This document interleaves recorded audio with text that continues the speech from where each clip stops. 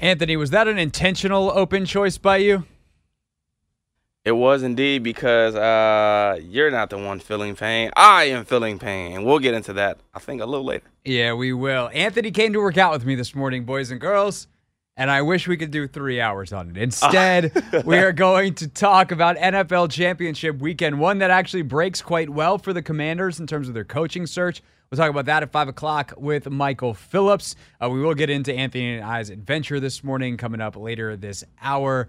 ESPN Seth Walder as well. 6 o'clock is when we're going to air the conversation that he and I had about an hour ago. Really, really interesting on the analytics side of the Lions' decision-making, et cetera, and just kind of how analytics are really used in these key coaching situations. We'll get into it all over the next 3 hours. Also, it's a Wizards game day, so Dave will do this 2 more times, one after the Super Bowl, the other one's today. It's time for First and 10. It's time to get the breakdown started. 1, 2, 3. First up, 10 observations. Stood inside and just boom, put it right on the ground. It's First and 10. Oh, what a championship weekend it was in the NFL. We wind up with a rematch, of course, of the Chiefs and the 49ers. Actually, the last Super Bowl week I went to was in Miami, Chiefs versus 49ers. We will be on Radio Row next week. That is very, very exciting. But the first thing I want to point out from this championship weekend is not something that I think is number one. Number 1.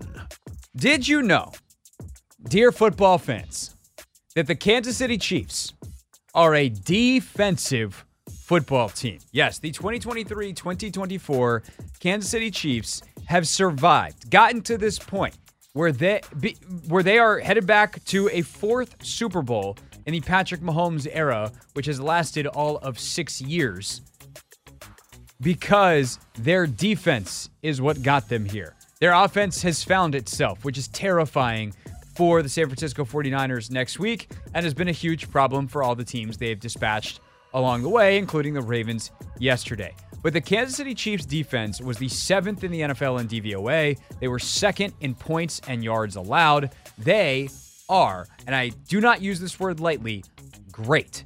And they did it yesterday without some of their most important pieces, including Willie Gay, their star linebacker, who would have been the best possible spy for Lamar Jackson, which is a tactic they did use at times. They just used Drew Tranquill instead, who has been great for them.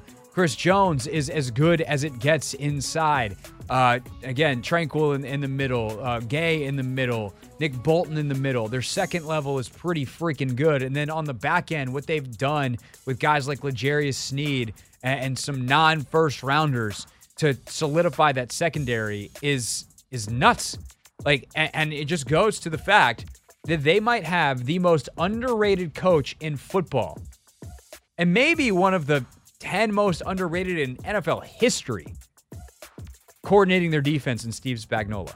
His resume is outrageous, and it didn't work out for him as a head coach, and I think everyone's kind of written him off. I don't know if Spags wants to be a head coach. You would think after all of this and the success that he's starting to get the questions of, like, why isn't that dude getting head coaching looks? It didn't work out for him with the Rams in St. Louis back in the day. But damn, that guy can coach defense. They bottled up an offense that had just been crushing everybody. And they did it with Mark Andrews back. Like, the offense that crushed everybody got even better personnel-wise, theoretically. And sure, they get a little lucky on some stuff and some self-inflicted wounds that Baltimore has. But I am of the belief that you can, like, sometimes quote-unquote unforced errors are actually quite forced. I think that there are times that a defense has you so tight by the screws that you are just in a place where you don't perform well. There's a level of urgency that's irrational, and you don't act in ways, and you try to force it, and you wind up making mistakes because you're not thinking straight. And I feel like that's what the Chiefs did to the Ravens yesterday.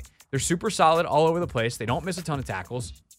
They're good in coverage. They're blanketing receivers all over the place. Their strategy is good. And so you have guys trying to do too much. And then when they do something, they're extra pumped about it. Zay Flowers, obviously the target here of kind of what I'm talking about. I hate to single a kid who I think is going to be a tremendous player. Already is a tremendous player, but he's going to have a great career out. But he's a young player in his first game of that magnitude ever. And it got to him. And the Chiefs had a huge part to play in that. So I just think that, to start, we're obviously going to talk about Lamar. We're going to talk about Mahomes. We're going to talk about the rest of this game, and then we'll talk about the NFC game on the back end here of 1st and 10. And there's a lot of huge takeaways from this very, very interesting pair of games. But to me, you're doing a disservice to intelligent football people and to really the Chiefs in the reality of who they are. The storylines are sexier on offense for any number of reasons. But this version of Kansas City is a defensive team, and they are awesome. And we'll see what they do against Kyle and what Kyle can cook up in 2 weeks. But damn, that defense is really, really good, and we talked about it all year, and now the receivers can catch, and they're going to the Super Bowl. Number two, Lamar. I feel a little bit bad for Lamar Jackson, but there's also the reality of what he has been in the playoffs, which is not the same guy as in the regular season. You face better defenses. It is reasonable on some level for your numbers to come down. I think that's what makes the great ones the greatest, is that they elevate when the stakes get higher instead, even though the competition is better. And for Lamar, it has just gone the other way. Teams seem to strategize differently, or maybe they're just more capable. They're the better teams. They have the better players. They can do more exotic stuff. I don't know exactly what it is. I do think that at number 3, we're going to get to the main culprit yesterday. But at the end of the day, when he's your MVP, you're relying on him to do better. And he missed a bunch of throws, and they put the game for better or for worse in his hands, and they lost. And they had one of their worst offensive performances in a long time. Now, I also think it's really important to point out, and to me, this is if you take anything out of number 2 here in 1st and 10, it's this. Just because someone has it doesn't mean they can't. And that's the nature of sports. And it doesn't mean that they will either, but it doesn't mean that they weren't capable. Lamar Jackson's capable of winning a Super Bowl. I would have no problem, obviously, contractually, whatever, what does it mean for the rest of your football team? But if Lamar Jackson's your quarterback, you have a chance. And that is that is a level that 7-8 guys in the league have, maybe even fewer than that. We're just based off their presence alone. You got a shot to make it into late January, early February. And Lamar Jackson is undoubtedly one of those guys. He is going to be deserving of a second MVP. He is a dude. But he is not the dude in the same way that Mahomes is a dude. And I think that leads us to the biggest problem I had, and the reason why Baltimore lost yesterday, to me, number 3, is their play calling was abysmal. Todd Monken is very, very good at his job. He's coached in big moments. He coached Georgia on the OC side of things to a national championship. He's played for titles before. But yesterday, to drop Lamar back 40 times in the game, he had 37 pass attempts, and then he had a couple of scrambles. It's just unreasonable. That's not how Lamar Jackson is great. Lamar Jackson is great. Part of what makes Lamar great is he makes your running game better by his mere presence, because the way you can devote numbers to stopping the run changes because you have to account for him. Even if he's handing it off and it's not even a read option, just a little bit of a fake, the defense doesn't know that. They have to keep a backside defender home, because if they don't, Lamar could pull it and run, or the threat is there, and that changes how the gaps appear and your cutback lanes and who can scrape over and all these things depending on how you want to handle him. And they had 6 carries with their running backs yesterday. 6! And a game that, from a game flow standpoint, was never out of reach. They were down 10. And so, yeah, are there other issues yesterday we'll talk about in a moment, or that we've already mentioned, Zay Flowers and getting that ball punched out, and the taunting penalty, and Kyle Van Noy's penalty, and that one a little bit more sketch, but the Jadeveon Clowney Like, that's just a boneheaded play by a vet that's got to know better. You can't, get up under Mahomes' chin strap with the crown of your helmet. It's an obvious rushing the passer. There's all this kind of stuff that contributes. It's not a single factor into why Baltimore lost, but I don't think their offensive game plan gave them a chance yesterday. And it's not that I think Todd Monken's bad at his job. I think he did a bad job. I think he had a bad day, had a bad week. And I'm surprised that it got that far, because if I'm John Harbaugh, I come into that meeting and I'm like, nah, that's not what we're doing. We're doing what got us here. I'd be curious to know why they thought that was the best plan. Kansas City's too good for that. I think balance and being great at what you're great at is the way forward. And it seemed like Baltimore kind of forgot that they were the best team in the league yesterday. Number four, my friend MJ Acosta from NFL Network put it excellently on Twitter. Patrick Mahomes is the boogeyman. And he lurks and he's there, and you're going to have to defeat the boogeyman to get where you want to go. And, man, can that dude boogie. I don't know what to say. I started 1st and 10 last week talking about Mahomes. There's kind of two different categories to me for GOAT, and this is not an original thought. But there's kind of two separate conversations. There's like who had the greatest career of all time, and Mahomes is a decade away from being able to have that conversation. The longevity of Brady is unmatched. The things he was able to do over the course of time are unmatched. But when it comes to the peak, when it comes to like, if you could have any single season of any quarterback ever, I don't know how you'd pick someone other than this dude. And I don't even know which of the last 4 seasons it would be. He is so money in every key situation. Some of the throws he makes, the plays he's able to create, his management of the game, his sense of the moment, it's never too big, and he is competitive as all hell. Like that dude, I mean, the pregame nonsense with Justin Tucker, like it's all calculated. They knew, Kelsey and Mahomes, they knew they could get in Baltimore's head and get them off their game. They knew what they were doing. Is it annoying? Yeah, absolutely. Do you want everyone to just play a good, clean game? Yeah, but like if you know you can get in your opponent's heads, that's sports. Don't be the people on the other side who make it so easy to infiltrate your skull. Like Mahomes is as good as anybody we've ever seen. He is 3rd all time in playoff wins, period. He is 28 years old. There aren't enough superlatives for this dude. And the other thing too is Andy Reid is his perfect muse. They're perfect for each other. Andy wants to be super pass happy, and he found the guy that he can get away with it with. And not only can he get away with it with, it would be reckless not to use him this way. And Mahomes is completely unlocked, completely excellent, and put in positions to succeed. His creativity is on max, and just I could keep going. I'm not. You get it. Dude's incredible. And then last but not least on the AFC game, which is kind of on the 5. AFC game kind of on the next 2 weeks, I am already tired of people complaining about Taylor Swift. She's on your TV for 1 second at a time. It's going to be okay. There are hundreds of millions of people around the world who adore her. Why? This isn't a music show. I'm not going to get into it. Next week, I do think we're going to have my friend Nora Princiati, who could equally talk about Kyle Shanahan's offense and Taylor Swift, which is what makes Nora. And we'll get into the phenomenon a little bit because it's Super Bowl week and it's going to be part of the story, whether you like it or not. But what I will say is complaining about it just makes you look like a noxious teenager. And as a grown man, and it's all men, as a grown man, actually, that's not true. There are women who are complaining about it too. As grown adults who are complaining about the most famous person being on television for 2 seconds at a time, I promise you're going to be okay. And not everything is for everybody. There are hundreds of millions of people that are now watching the NFL, or millions at least, tens of millions, who are watching the NFL that weren't before. That's cool. Maybe some of them will stay for life. You got new football fans. Cool. Great. Like, just let people enjoy what they enjoy. It's not bothering you. And if it is, like, that actually says more about you than it does about them or about her or about the TV executives. If I was the director, I will 100% admit, I think 10% less would be way more effective. The occasional check-in, sure. Do I think it's a little excessive? Sure. She's also probably the most famous person on the planet. So yeah, they're going to put her on camera.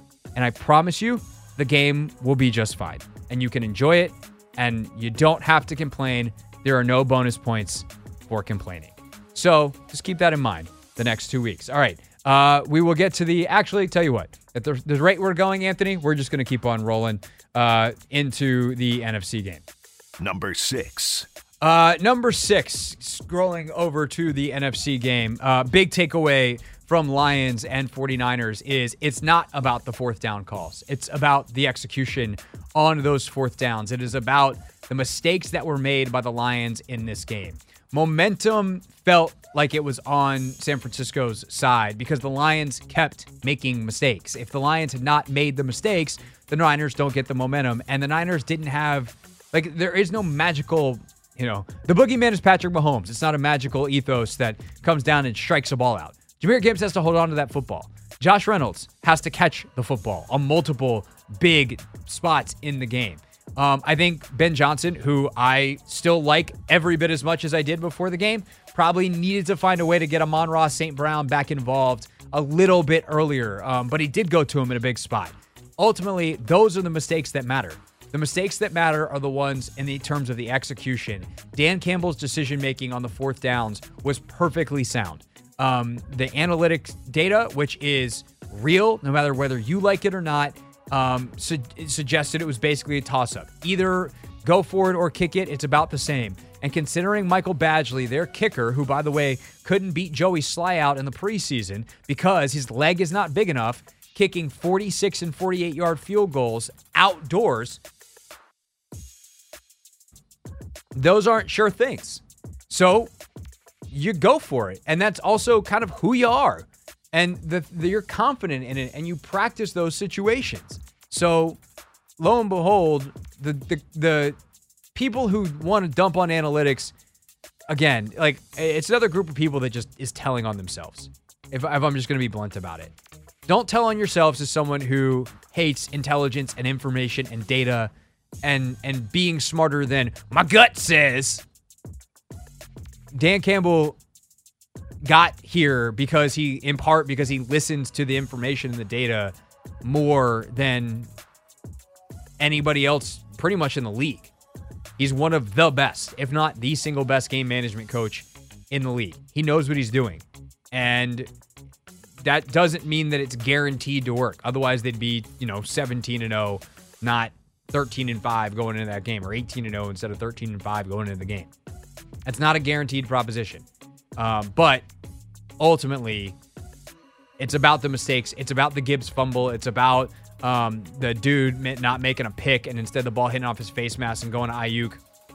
One team made plays. One team didn't. It was decided between the white lines, far less than what was happening on the sidelines. Although I will say, in terms of number 7, things that were happening on the sidelines, Greg Olsen made one of the best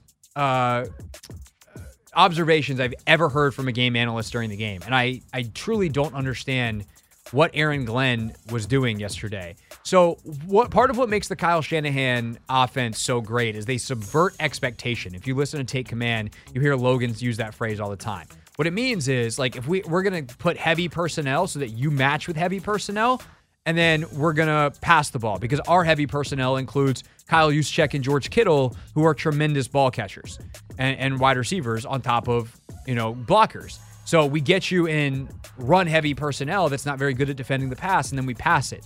So Aaron Glenn, early in that game, seemed to have a really good solution. We're not going to play personnel. We're going to play down and distance. First down, we're going with our heavy personnel. If you want to pass it, fine, but you're not going to run it on us. And then for some reason, and by the way, it worked. They're up 24-7 at halftime. And then they started matching personnel more in the second half, and Kyle did exactly what Kyle does. He took advantage of it. They were able to run into light personnel. They were able to pass on heavy personnel, and the 49ers offense came to life, and we all know the final score. I don't really understand that. I'm not going to say there wasn't a reason. I didn't hear Aaron Glenn's postgame. Coordinators don't really talk postgame. I didn't hear anything as to why that change was made. But Olsen, an all-time observation on the broadcast, and to me, the That's such an innovative thing for Glenn to have done, and I don't know why they got away with it. Meanwhile, on the other side, Steve Wilkes, in one of the biggest plays in the game, does a tremendous job doing something that I've been waiting for an NFL defensive coordinator to do, which is to fake man when an offense lines up with the running back outside. Hey, okay, you want to line up with Jahmyr Gibbs out wide so that the linebacker will go chase him, and it's like, aha, we uncovered your disguise. You're in man-to-man. Well, they knew that the Lions were going to do that. Wilkes sends Greenlaw out with him. Then as soon as he comes back in, it's like, all right, we got the man tell. We're good. Come back. They played zone, and it messed up one of the Lions' biggest plays of the game. So coaching on either side, hey, what do you know? It matters. Number 8. Number 8. Speaking of coaching mattering, and I want to rope the first game back in. The first 15 from Ben Johnson to get this game started, and by the way, the first 15, I said the other game, from Andy Reid as well. You want to talk about starting fast? These guys are so good at it. The mix of personnel, the mix of formations, the mix of pass and run, just excellent stuff. And I know that they lost, and I know that they hit a dry spell in the second half. But you see yesterday what makes Ben Johnson special. That San Francisco 49ers defense, which is great, was all over the place. And Steve Wilkes did a great job, and those players did a great job of getting it back on track in the second half. But to expect to score 40 to win, is ridiculous. They still scored, 31? That's a pretty damn good day at the office. I think Ben Johnson, starting with the first 15 and then the ability to find it again in the fourth quarter and make it close at the end, really shows you what he's made of. And is that ultimately going to get him the job in Washington? No, but it's a heck of a data point on the resume. And then I think he's going to interview very well. And he is a leader of men. He is all the things that you want in a head coach from everything that you hear about. And who knows, by Thursday, he might just be the head coach of the Washington Commanders. Number 9. A guy that you wish you could rewind the clock and have him be the head coach of the Commanders, but we all know how it went down. I'm really happy for Kyle Shanahan. I think he's the best coach in the NFL. And I know that he doesn't have a Super Bowl yet. Andy Reid does, Belichick, all these guys that do. He's been out-coached in games. He's had really bad, the Super Bowl where you're up 28-3, you get the credit for going up that high, but he definitely played a role in it going back sideways the other way. But at the end of the day, all Kyle Shanahan has done as a head coach is built an offense that everyone in the league is envious of and whose principles they try to copy. And while doing it, consistently been the head coach of the team with one of the best defenses in the league. The way they've built it, their philosophies, the principles of how they believe football should be played are so strong. He's an excellent, excellent hirer and identifier of talent, not just in terms of players, but in terms of coaches. And I just think that he has done it consistently better than anybody else. I know that he hasn't won it yet, but I go back to what I said about Lamar. Just because you haven't doesn't mean you can't. And I think his time is coming. I picked him before the season. Spoiler alert, I'm going to pick him in this game, even though I swear to God, if Mahomes won, I'd never pick against him again. But I just think that Kyle is as good as it gets in this league, that everybody should be trying to find their own Kyle Shanahan. And if something funky ever happens and he's available, everyone would fight. Owners would have a Royal Rumble to go hire the dude. And I'm happy that he's going back to the Super Bowl and has another shot to win it. Number 10. Last but not least, going so long that the music has ended. Dan Campbell, I thought, was tremendous last night in the post-game podium. He said it's going to be twice as hard to get back, and he was real with his guys. He knows how hard this is, and he knows that once you put in this work, that it becomes even harder to get back because you have to convince yourself it is worth doing it again, knowing you could go through the kind of pain that you are being that close from something so special. And what he has done in Detroit is, like what Kyle has done in San Fran, a model for other franchises to build on. So, yes, am I a member of the Dan Campbell fan club since I saw him on Hard Knocks? You bet your bottom dollar I am. But I am really, really thrilled for a guy that does it the right way, who cares, and who just is unapologetically him in a way that he doesn't have to apologize for. Sometimes that phrase is overused. Sometimes people need to apologize for the terrible things that they do. But Dan Campbell doesn't have anything to apologize for, and he is his realness at the podium in the postgame last night, I thought was tremendous. I will play you the clip in Real Things, if not earlier on in the show. All right, that is our first segment, 10 observations from NFL Championship Weekend. When we get back, we'll take your calls with your observations from Championship Weekend. It is the Ace Law listener line, 301-230-0980. 301-230-0980. Your calls on the Ravens season ending or anything else from Championship Weekend next. Taking your calls at 301-230-0980. The Ace Law listener line. If you're in a wreck, Ace Law helps you get a check. Call 8888 Ace Law for more. It's the Hoffman Show. We're on the Team 980. We're always live as well on the free Odyssey app.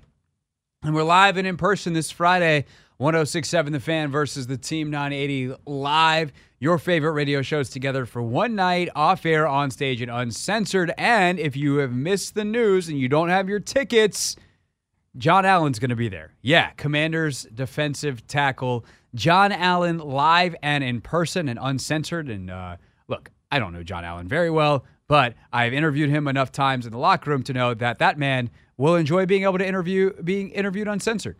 There's just some words that are a part of his vernacular that I think John will do very well in this environment.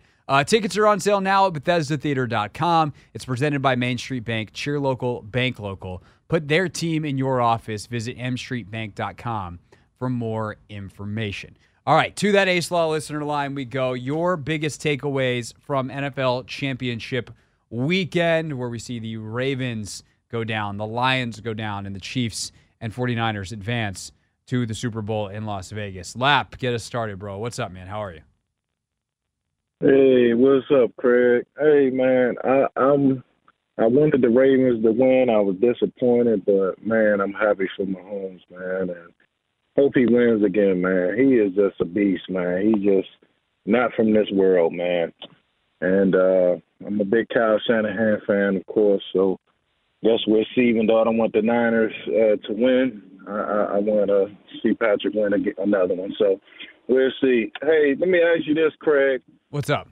Does any of these coaching candidates change your perspective now for not giving Eric Bieniemy a fair shot? Because based on what I've seen, especially two top candidates, they lost, and their resume still don't look as impressive as his. He's been to the conference championship. Remind me when Eric Bieniemy lost this year? Well, I'm saying, because you were saying when I had a conversation with you last time, you said that his case for being a head coach doesn't look too good based on what happened this season. Yeah. And I'm saying that these other candidates, a lot of them don't have Super Bowl rings. They haven't got the multiple conference championships like Eric Bieniemy. No, but the team that he left just went to the Super Bowl without him, and the other candidates just got to the conference championship games, and they are in their, for McDonald's case, first year, I believe, as a play caller at this level, and Johnson's in his second. I'm just saying those candidates who we were so high on a week ago doesn't look that impressive. All I'm saying is you got to understand this guy's been interviewed. I'm just saying, man. I mean, no, I'm saying who did they not look impressive to? Because I was pretty impressed with Ben Johnson yesterday, and frankly, I was really impressed with McDonald the way he was able to turn it around in the second half. So you still would want Ben Johnson, even though with the way it would happen. So that's more on the coach and not on him at all. They scored 31 points against the San Francisco 49ers and would have had more. Like, Ben Johnson didn't tell Jahmyr Gibbs to fumble. Ben Johnson didn't tell Josh Reynolds to drop a fourth down and another wide open. I believe that was like a 3rd and 12 that hit him. You can't say between the numbers because he wears number 8. It hit him in the dot at the center of the 8. It's not coaching. It's execution. Saying, you don't make those mistakes. They might have scored 40. Yeah, but I'm just saying you make it as what are you saying? Like, you can't just, when I respond to your point, you can't just go, oh, well, I'm just saying. Like, I just made the counterpoint. I answered your question. No, you made the counterpoint, but what I'm saying is it still is not clear cut, just like you made it seem like, because what's going on with what they did, they didn't get to a Super Bowl. So you're 100% results based. You're 100%, which if one of those coaches had won the Super Bowl this year, that's the one you would have wanted as your head coach, and nothing else matters. No, I'm just saying with everybody trying to crap on Eric Bieniemy is he's not well deserving based on this season alone, and then you compare him to other coaches. Of course, it's easier to pick those coaches, Craig, if they're winning. You know what I'm saying? But at the end of the day, okay, I think we've gotten to the problem of the misunderstanding. I didn't just like those coaches because they were winning. I liked those coaches because the process was better. I liked those coaches because what they're doing makes sense for their personnel. I like those coaches because what they're doing is innovative. I like what those coaches are doing. You were high on Eric Bieniemy when he came to the Commanders, and he was just coming off. Yeah, and then he got more power and proved that was a bad idea. When he got the power to be in charge of the offense was bad. And your solution to that, you're just saying nothing, Lap. You're just saying nothing. You can't just keep going saying, I just saying. You're not saying a thing. Why did I just turn into Chris Berman, Anthony? I don't know, man. What made you more tired, that exercise class that you took this morning or listening to that circular argument of nothingness? Definitely this morning. Okay. We're going to talk about that more in a few minutes. Yeah. I wanted Eric Bieniemy to work here so badly. I wanted him to ultimately, when he got here, be the head coach and take over from Ron. Because I thought Eric Bieniemy would be really, really good at offensive coordinator without Andy Reid supervision. And if your response to a bad year, like this is the most power Bieniemy's ever had, and he took it. Now, are there other factors? Yes, because for all the power he had, he still was stuck in this organization essentially with the last owner because he didn't get a chance to hire staff. They didn't get a chance to be super aggressive in free agency or with quarterbacks and personnel. But at the end of the day, there's a job that he was asked to do, and he did a bad job. And it's the most important job he's ever had in terms of power relative to the organization. Because when he was with Andy Reid was the overseer of the offense. And he had a bigger voice than Eric Bieniemy. Eric Bieniemy was really important. And it took him a while this year in Kansas City to replace him, for sure. Some of the early season struggles, if EB's there, that might not happen. But they went to the Super Bowl without him. And these other coaches that now I'm supposed to think are lesser than Eric Bieniemy, according to Lap's quote-unquote logic, are like some of the best at what they do. What are we doing here? What are we actually doing? We're not entertaining. Like that's. I'm gonna put it this way, Anthony. Unless Eric Bieniemy surprises me and all of us, and there's an upset of the millennium, and he gets the job, I'm not taking another Eric Bieniemy call. It's not worth our time. It's not. It's rude to everyone else who isn't obsessed with this one singular person. It's just rude. Like, you all are smarter than this. And if you're not, like, you need to look around and ask some tough questions about yourself and be like, why am I so obsessed with this one person? Doesn't make any sense. Stop doing it. End of story. Up next, fun time. Anthony joined me for a workout this morning, and he almost died. That story, he's nodding along. That story is next. It's the Hoffman Show. We're on the Team 980. We're always live as well on the free Odyssey app. A show that worked out together this morning. Young Anthony Haney tested his fitness with your boy. Shout out to the good folks at Elevate Interval Fitness, my home gym here in DC. Some of you might have heard of HIIT, which is coming to DC in March.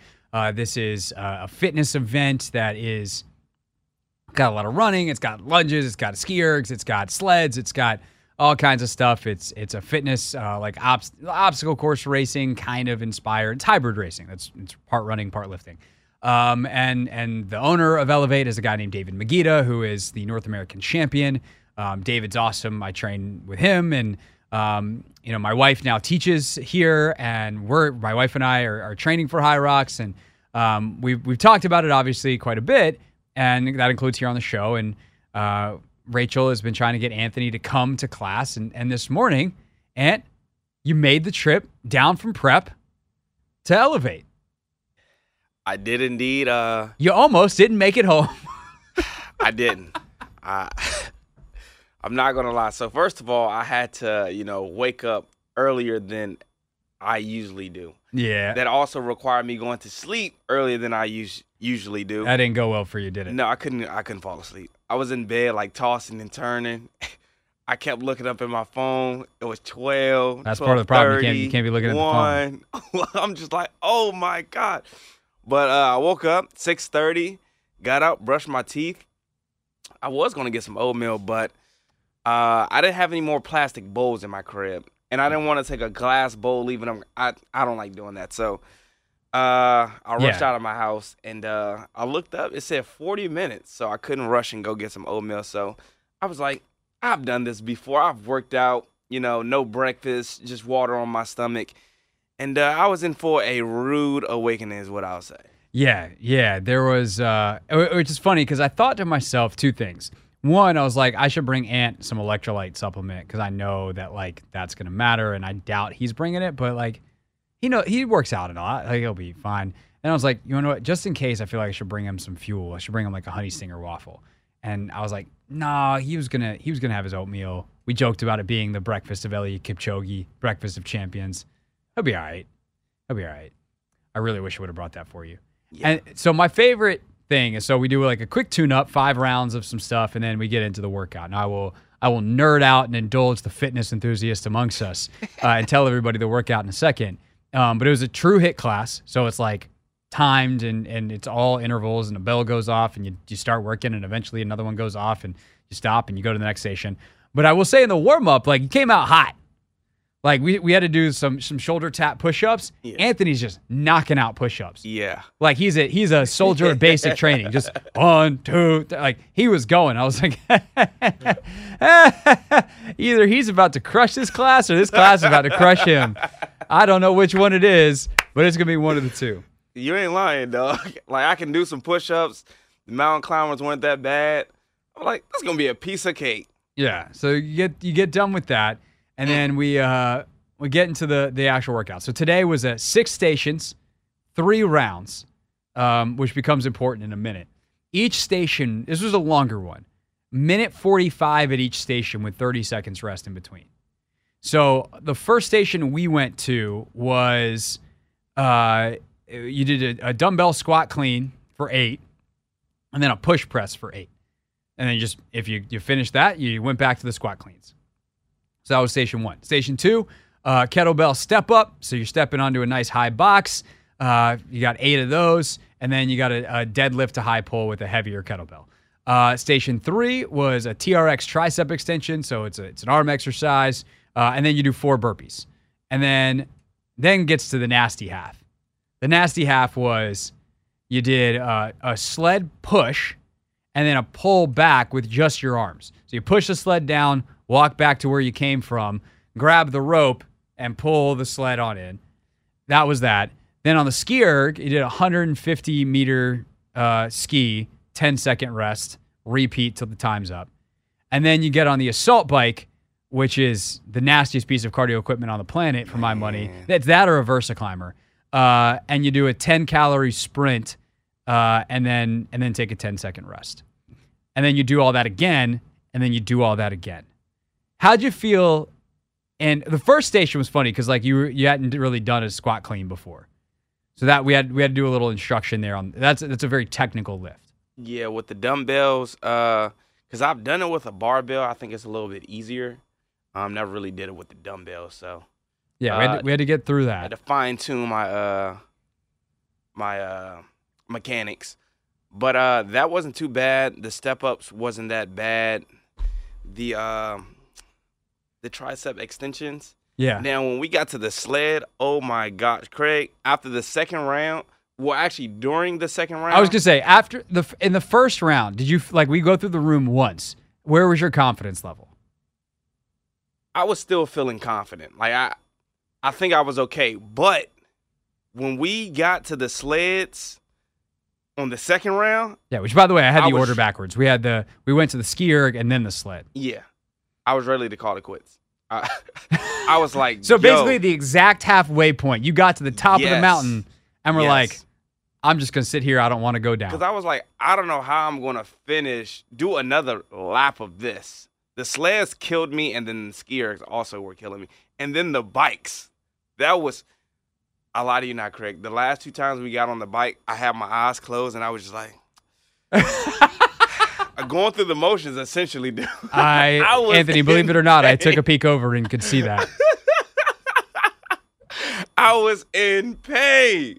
You were in pain / I thought I was gonna pass out, man. I thought you were gonna pass out. Yeah. We got off the bikes at the end of round 2, and I looked back, and Anthony looks like he's sleepwalking back to the first station. Yeah. And I just went, my boy's in trouble. My eyes were big as, like, they were just expanded. Like, I didn't know what to do.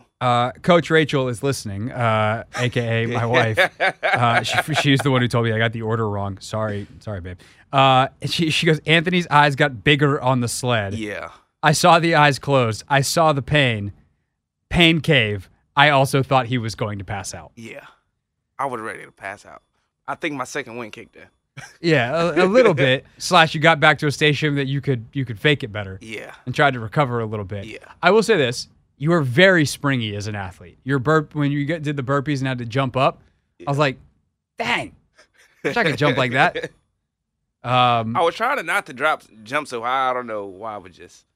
You're like, I got to do something. Well, I got to do something impressive. Yeah. Yeah, man, that was a tough one. That was a tough one. And it takes a long time to get into that. It's a very specific time. I don't even want to say shape. It's conditioning. Yeah. And it's a different, if you're not doing that kind of conditioning, it ain't gonna go great. Yeah. So you ever want to come back? No, I'll come back for sure. Like, I feel like you want redemption. I feel like you want to come back and you just want to be like, I'm gonna eat first, Yep. and I'm gonna get my hydration straight, and I'm gonna come back and I'm gonna show better. I was just telling my dad that I told him next time I go, I'm going to make sure I eat. But also, these next couple of weeks, I'm getting back in the gym. I got to get back in shape. I'm so out of shape. I'm an athletic guy, so like It's conditioning. Yeah, what's in shape for me is like up here, and I think I'm like really down here. Got it. But this is entirely different. So Yeah, no. If you're gonna plan on coming back, we can give you some circuits to do. all right, that's bad. We can get it. What time are you gonna go to bed tonight? And how long did you nap today already? So I've napped for, I want to say, an hour and a half. I want to say I napped for an hour and a half, and I will definitely probably be going to sleep before you and Rachel. So before 10 o'clock. Most likely. Nice. Yes. Michael Phillips is next.